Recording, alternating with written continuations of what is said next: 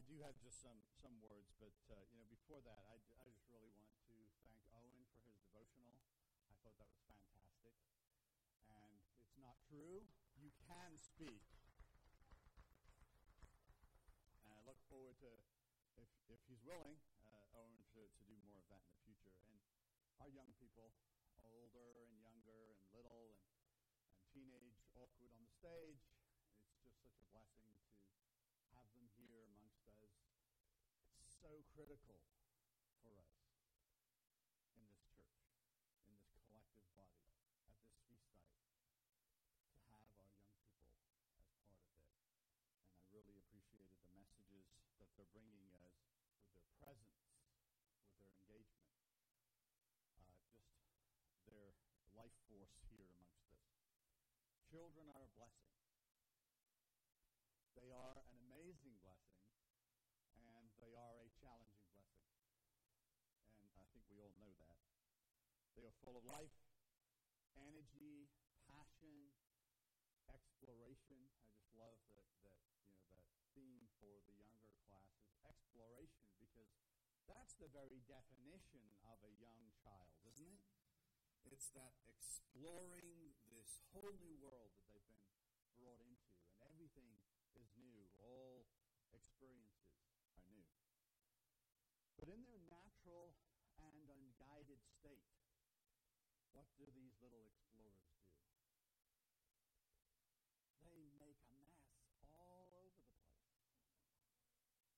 Anybody remember that when you had young children at home? Or now when you have young children at home? And you can't turn your back for 5 seconds and something happens. Well, I'd like to share with you a small little story.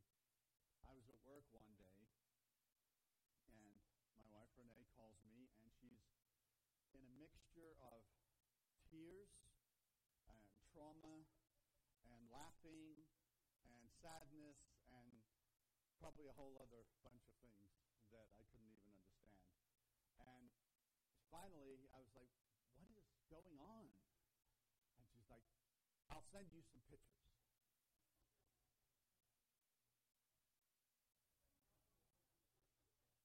This is the boys' bedroom at the time, and we have another one. You know what she did? The mistake that she made? Well, she put them down for a nap. And then she went and had a nap. Because she was an exhausted mom of twin boys, these toddlers. And they had an amazing time exploring every drawer and box and everything that was in their room. And so every wet wipe, every diaper, every piece of clothing, and the bedding that we would keep, extra bedding in some of the other drawers, all came out and exploded all over the room. It's funny now. But we've all experienced something like this, right? Our little explorers. And they just go out into the world and explode it all over the place. And we're not really that different. We like to think we are. But we can do very much the same things. So what our young people need, what we need, what all of us need is guidance, don't we? We need guidance in our exploration. We need guidance in the way, I'm going to step on that and fall over. We need guidance in our life, otherwise we create messes like that, don't we? So very easily. In Matthew 18, I think Steve touched upon this earlier, beginning in verse 1, the disciples came to Jesus and asked, who is the greatest in the kingdom of heaven? I mean, what a question to ask. Who is the greatest in the kingdom of heaven? And you're talking to the king. Doesn't seem like a very smart question, does it? Jesus called a little child to him, put the child among them, and then said, I tell you the truth, unless you turn from your sins and become like little children, you will never get into the kingdom of heaven. And I I'm reading from the New Living Translation. It's kind of an interesting uh, translation, and I think it pulls some things out. So anyone who becomes as humble as a little child is the greatest in the kingdom of heaven. Think about that. The king is talking, and he's saying you have to have the humility of a little child to be the greatest. And he's the greatest. And he's that humble. He's the greatest in the kingdom of heaven. And anyone who welcomes a little child like this on my behalf is welcoming me. Because again, he is humble. He is meek. He is that perfect example. But if you cause one of these little ones who trusts in me to fall into sin, it would be better for you to have a large millstone tied around your neck and be drowned in the depths of the sea. There's a lot in just, what, 5, 6 verses? The entire kingdom of God is in 5 and 6 verses. And how we get there is in just these verses. And how many times have you read this scripture? Well, probably every youth day at the feast. I mean, we read this scripture a lot, don't we? But there is a lot, I think, for us to glean from this, learn from this, be reminded from this scripture, more than we might think. The first thing that jumps out to me, and maybe it does to you, is the concept that we need to be, as Jesus said, coming with the same humility and trust that a little child has. The same humility that a child has towards his parents, towards his family, towards his community that he knows and trusts. That same heart that a little child has. This is a simple thing to say, isn't it? It's not a simple thing to do unless you're a little child. And that's one of the critical reasons why we have children in our church and in our life of our church, and why they should be here amongst us, making noise and running around and tripping and falling and making a mess and helping clean it up too. You know, that's why we are here. That's why we have children in our church. We could probably do church differently.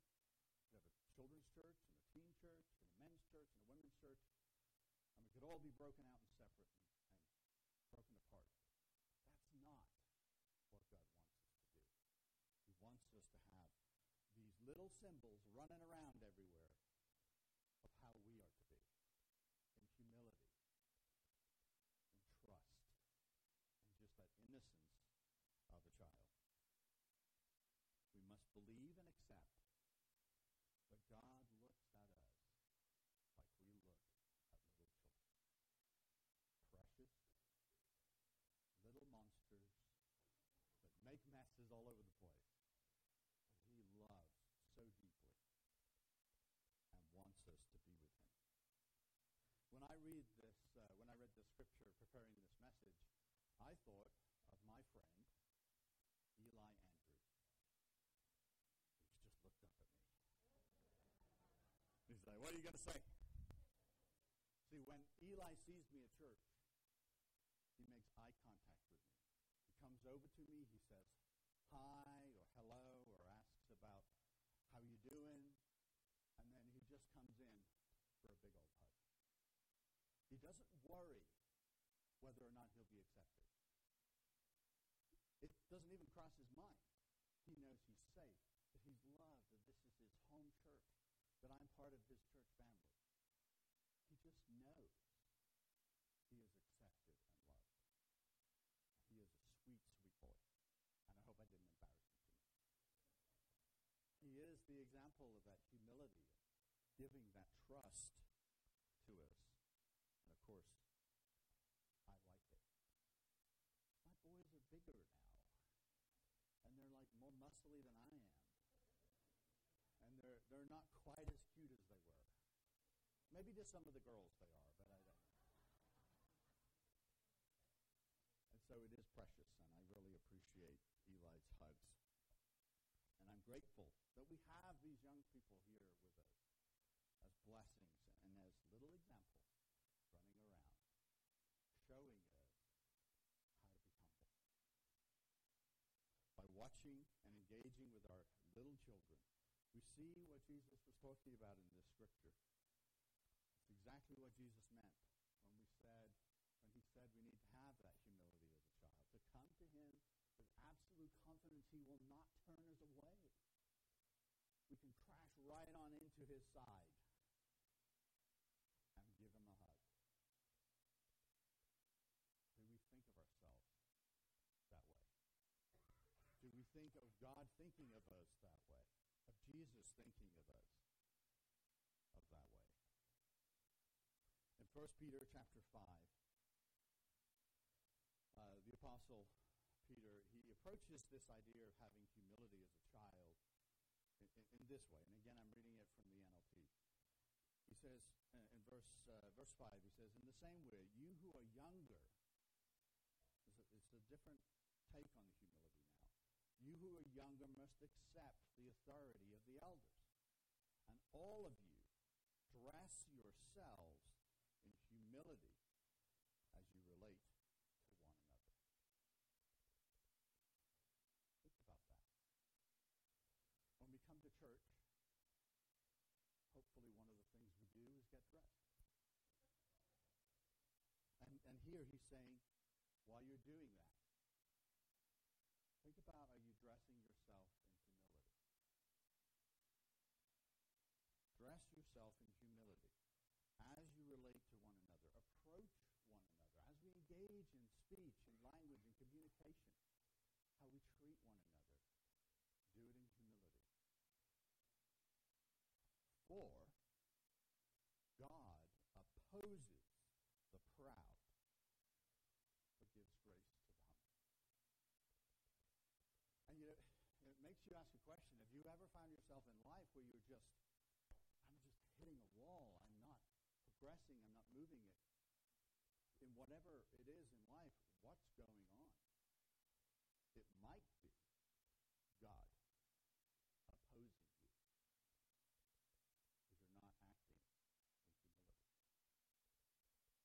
And there's many ways in which we can act in the reverse, proudly. And we'll look at one or two of those. God can actively oppose us when we do not have a humble heart. And it's interesting that this childlike humility that Jesus told us to have towards one another, towards God, having an open heart toward one another, being willing to put the welfare of everyone else at the same level as the welfare of yourself. And that's an important thing. It's not ahead of your welfare. It's at the same level as your welfare. And we're used to saying, well, we need to put others' needs ahead of our own. We need to put others' needs alongside those of our own. If we don't do it that way, we'll do something else. We'll become resentful of that sacrifice. So we need to care for ourselves and care for others equally. You know, children don't really have a problem with that either, do they? They voice what they need. And that's okay. I'm hungry. I'm thirsty. I'm cold. I need this. And that's okay. But we just need to include others' needs with that. This childlike character of humility towards one another is, without a doubt, the hardest thing to do unless we are a child. Especially for our elders. It's hard to be the elder, to be the older, and act with humility towards someone that's not. It's hard, isn't it? And one of the hardest ways is to learn from that person. And Jesus said, you know, you need to learn from these young people around you. Yeah, but they're not as wise as I am. They're not as educated as I am, and life experience as I am. And we'll build up a resume, right, of why we are better, more capable. Jesus says, humility. Look to them, the weakest, the least experienced, as an example to learn from.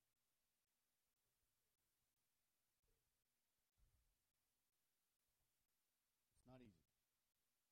And neither is it easy to, as Peter pointed out, to submit to authority either.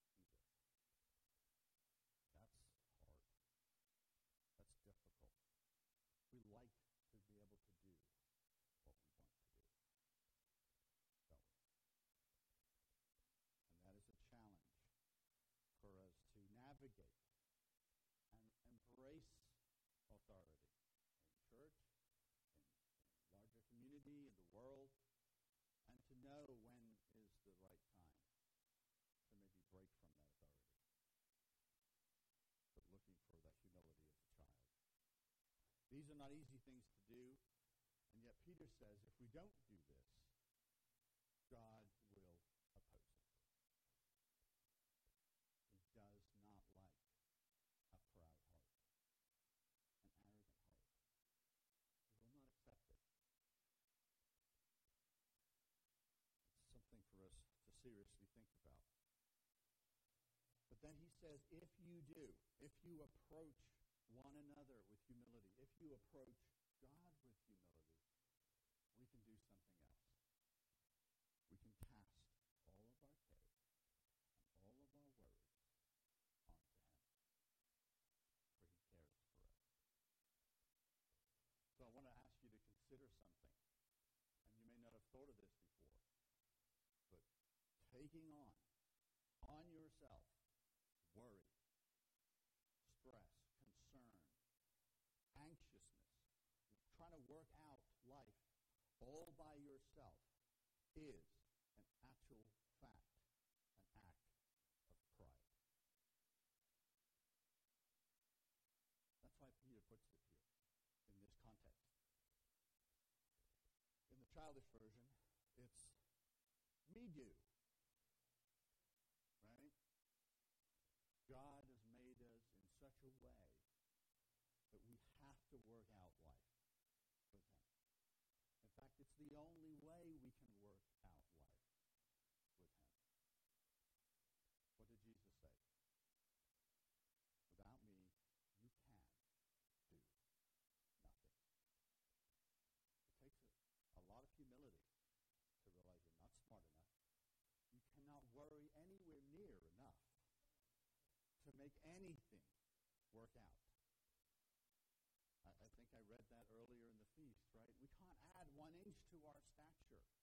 It is an act of pride to think that we can take on all of that instead of running up to our eternal Father and casting all our cares on him. Then he can lift us up, giving him the opportunity to then teach us because we're humble and putting it at his feet. It is easier for a child to have this trust and humility because they don't have all of this experience and all these faculties, and they don't yet have the idea that they know how to navigate the world because they really have a true understanding that the world is too big for them. They can't put their mind around it. But we fool ourselves into thinking that the world isn't too big for us. We have to have that humility. Turning back to Matthew 18 and verse 6, Jesus makes this one simple statement, and it should make your blood run cold. Listen to what he says. But if you cause one of these little ones who trusts in me to fall into sin, it would be better for you to have a large millstone tied around your neck and be drowned in the depth of the sea. That's a hard thing to hear. And it's an even harder thing to do. But it is critical that we understand what Jesus is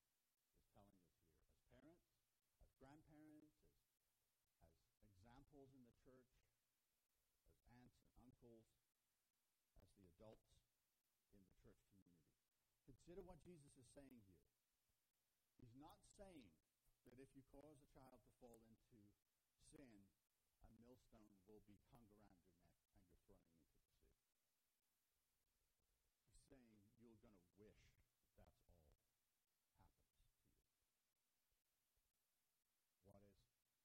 What is going to happen to you and what will happen because of what you've done is far worse.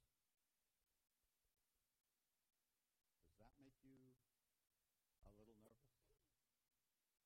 As parents, as grandparents, as aunts and uncles, as adults in the church? It should. Jesus is trying to get our attention here for some critical points.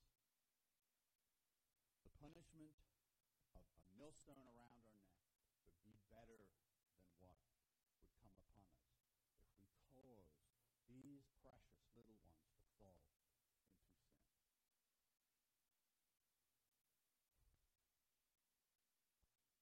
You know, it makes me think about what our world is going through right now.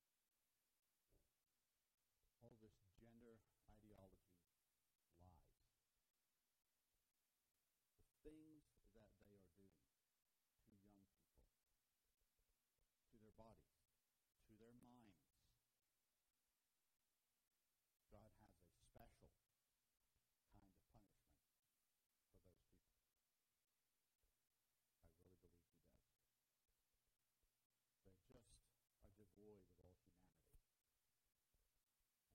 And they are causing these precious teenagers, in most cases, haven't even figured out who they are in the world. And they're ascribing them corrupt ideologies that destroys their life. And we see it, don't we? Day after day, getting worse and worse. But it's still also a warning for us as well. Because there are so many ways in which we can cause our young people to fall into sin. It's interesting in this verse, the word cause and the word sin are the same Greek word. Take a look at it. They are the same Greek word. But it makes sense, doesn't it? Sin begets sin. It always does. Sin leads to sin. If by our own sin we entice others, especially our most impressionable little ones, to sin, then we are in great danger of a severe punishment from God. Why is that? Why does that work that way? Well, young people, children and young people and even teenagers, though they might argue against it, are little copy machines. They copy everything we do. Why do they do that? Because they want to understand how to navigate this thing called life. They want to know how to do things in life. They want to know how you hammer a nail into a piece of wood. I don't know how many times, I could almost clobber a child behind me when I'm trying to do a job because Benjamin's right there. Copy everything we do. That's how they learn. Oh, okay, so this is how we treat each other. My son Joseph, from a very young age, if we greeted somebody with a hug, boom, he's right there with a hug. I mean, they didn't even have 5 seconds to recover. It's just built into them. It's one of the very few instinctive things that are built into human beings, if you think about it. So many other animals are born, they come out of their mother, they land on the ground, in about 5 minutes they're up, running around, eating grass, and doing whatever that animal does. We don't operate like that. But we do have this instinct of copying others, copying the older ones ahead of us. They look to see how they should act, how they should communicate, and how they should live. They are watching all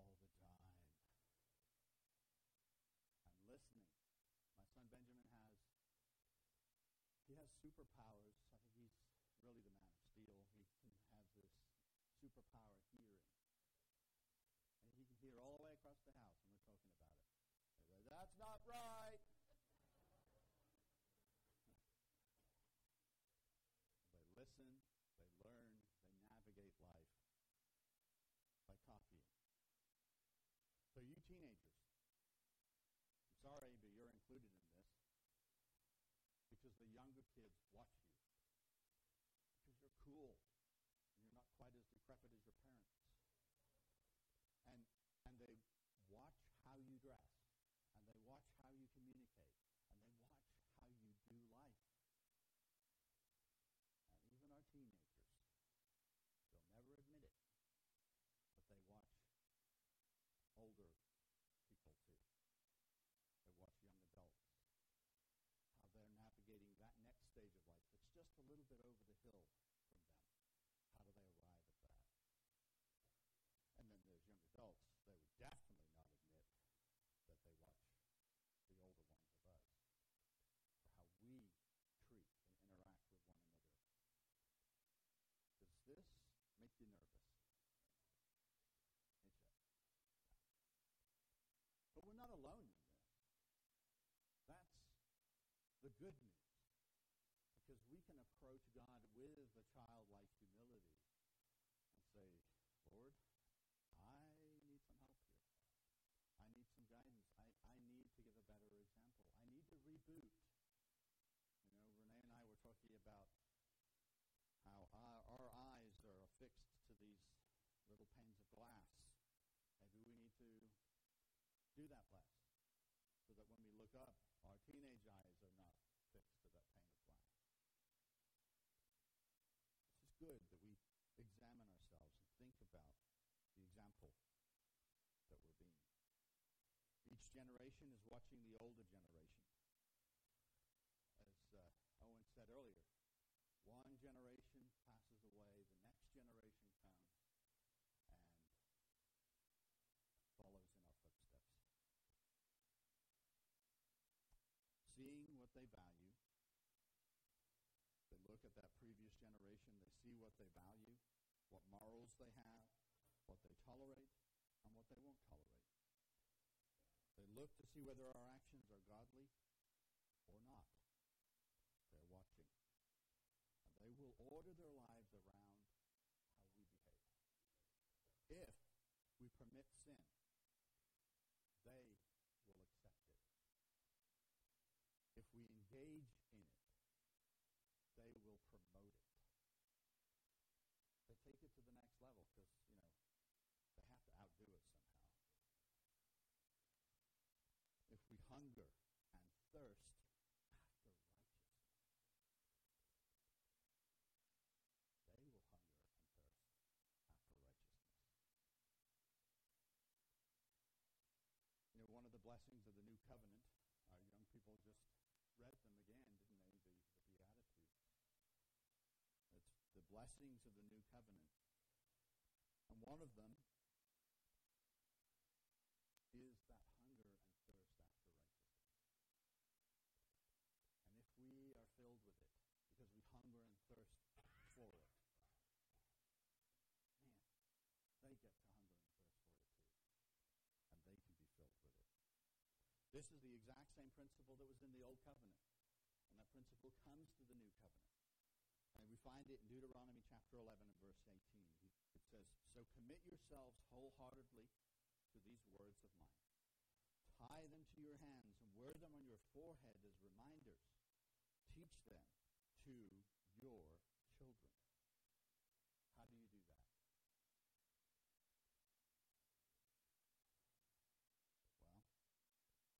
Well, by our example, first and foremost.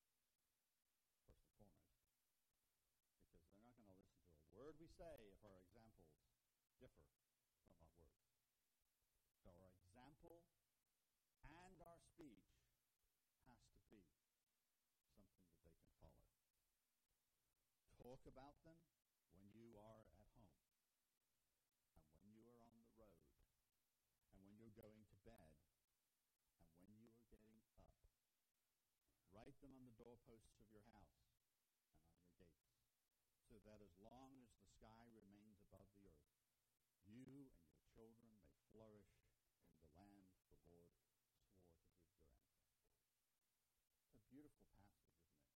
And we know from the history of Israel, they completely and utterly failed to do this over and over again. And so we have these examples of what not to do. So we should try the opposite. It's not easy. It's hard.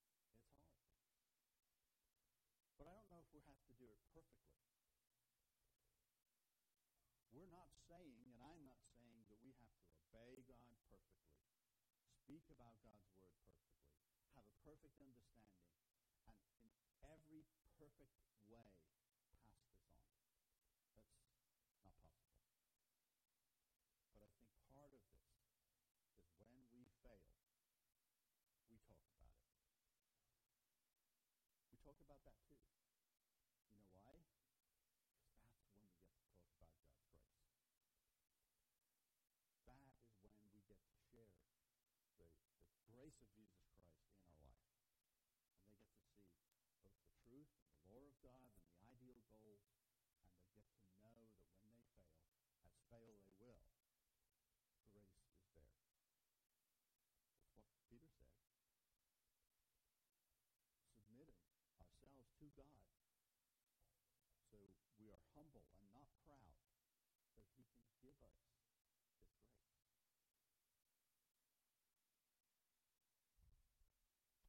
Proverbs chapter 3 and verse 11, God says, "My child, don't reject the Lord's discipline. And don't be upset when he corrects you, for the Lord corrects those he loves, just as a father corrects a child in whom he delights." We have to share that too. Have you ever been corrected as an adult by God? Anybody?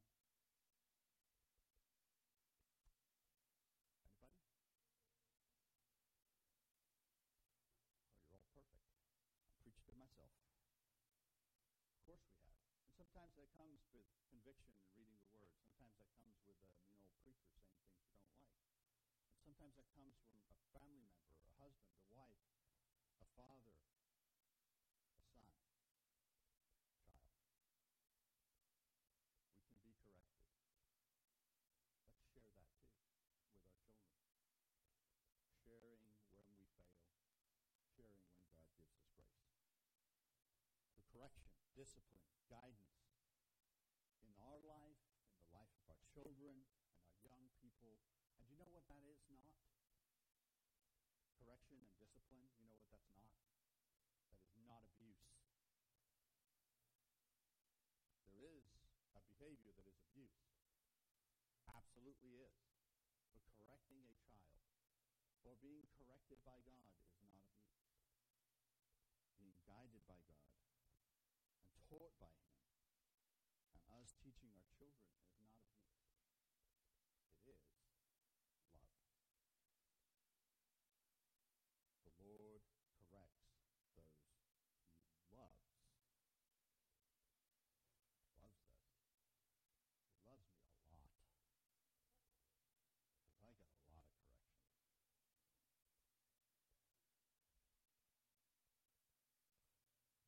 Why else do we do this? Why do we correct our children? Why does God correct us? It's to give us a framework in which to live our life, to help us know what works and what doesn't work.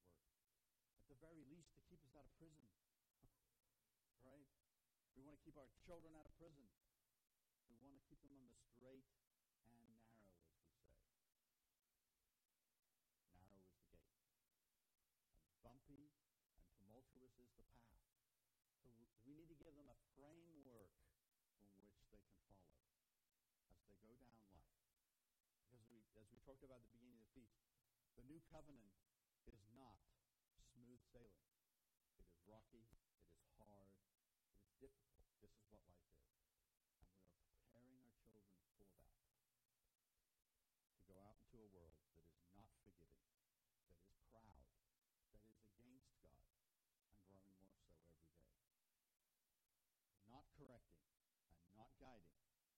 is then, by definition, allowing them to fall into sin.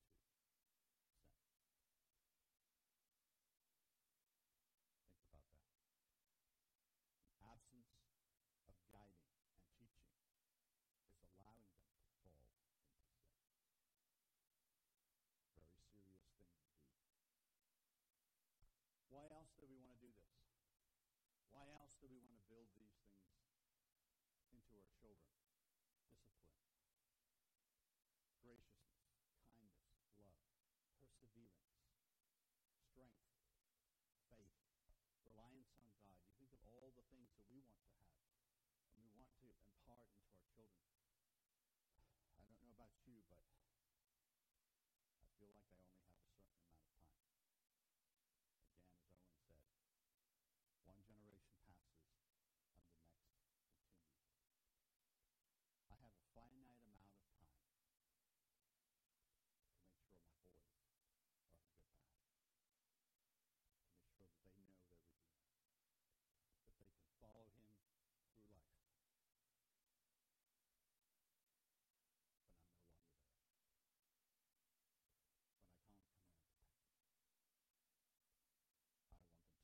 when I can't come in and protect them, I want them to know they can always rely on God.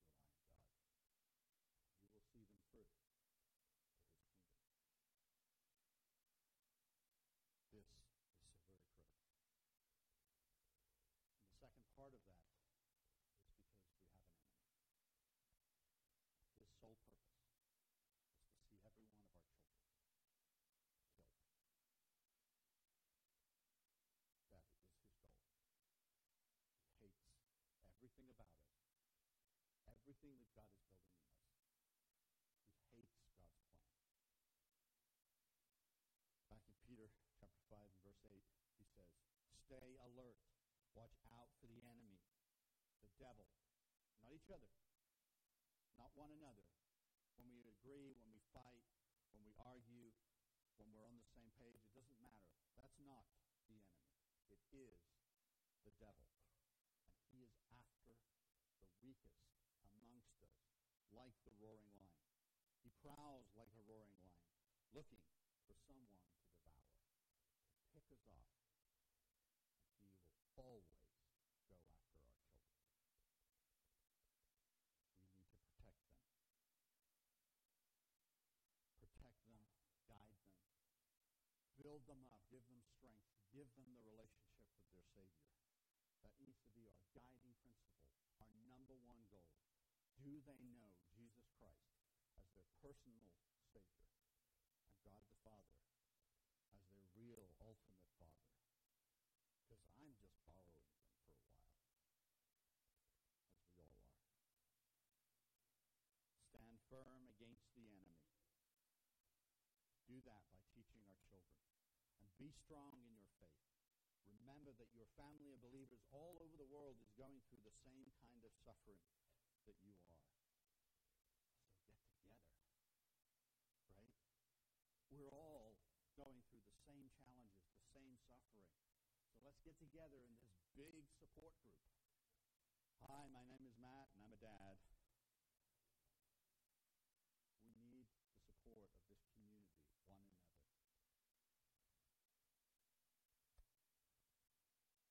In his kindness, God called you to share in his eternal glory by means of Jesus Christ. So after you have suffered a little while, after we've endured this world a little while, he will restore, support, and strengthen you, and he will place you on a firm foundation. We're on a firm foundation.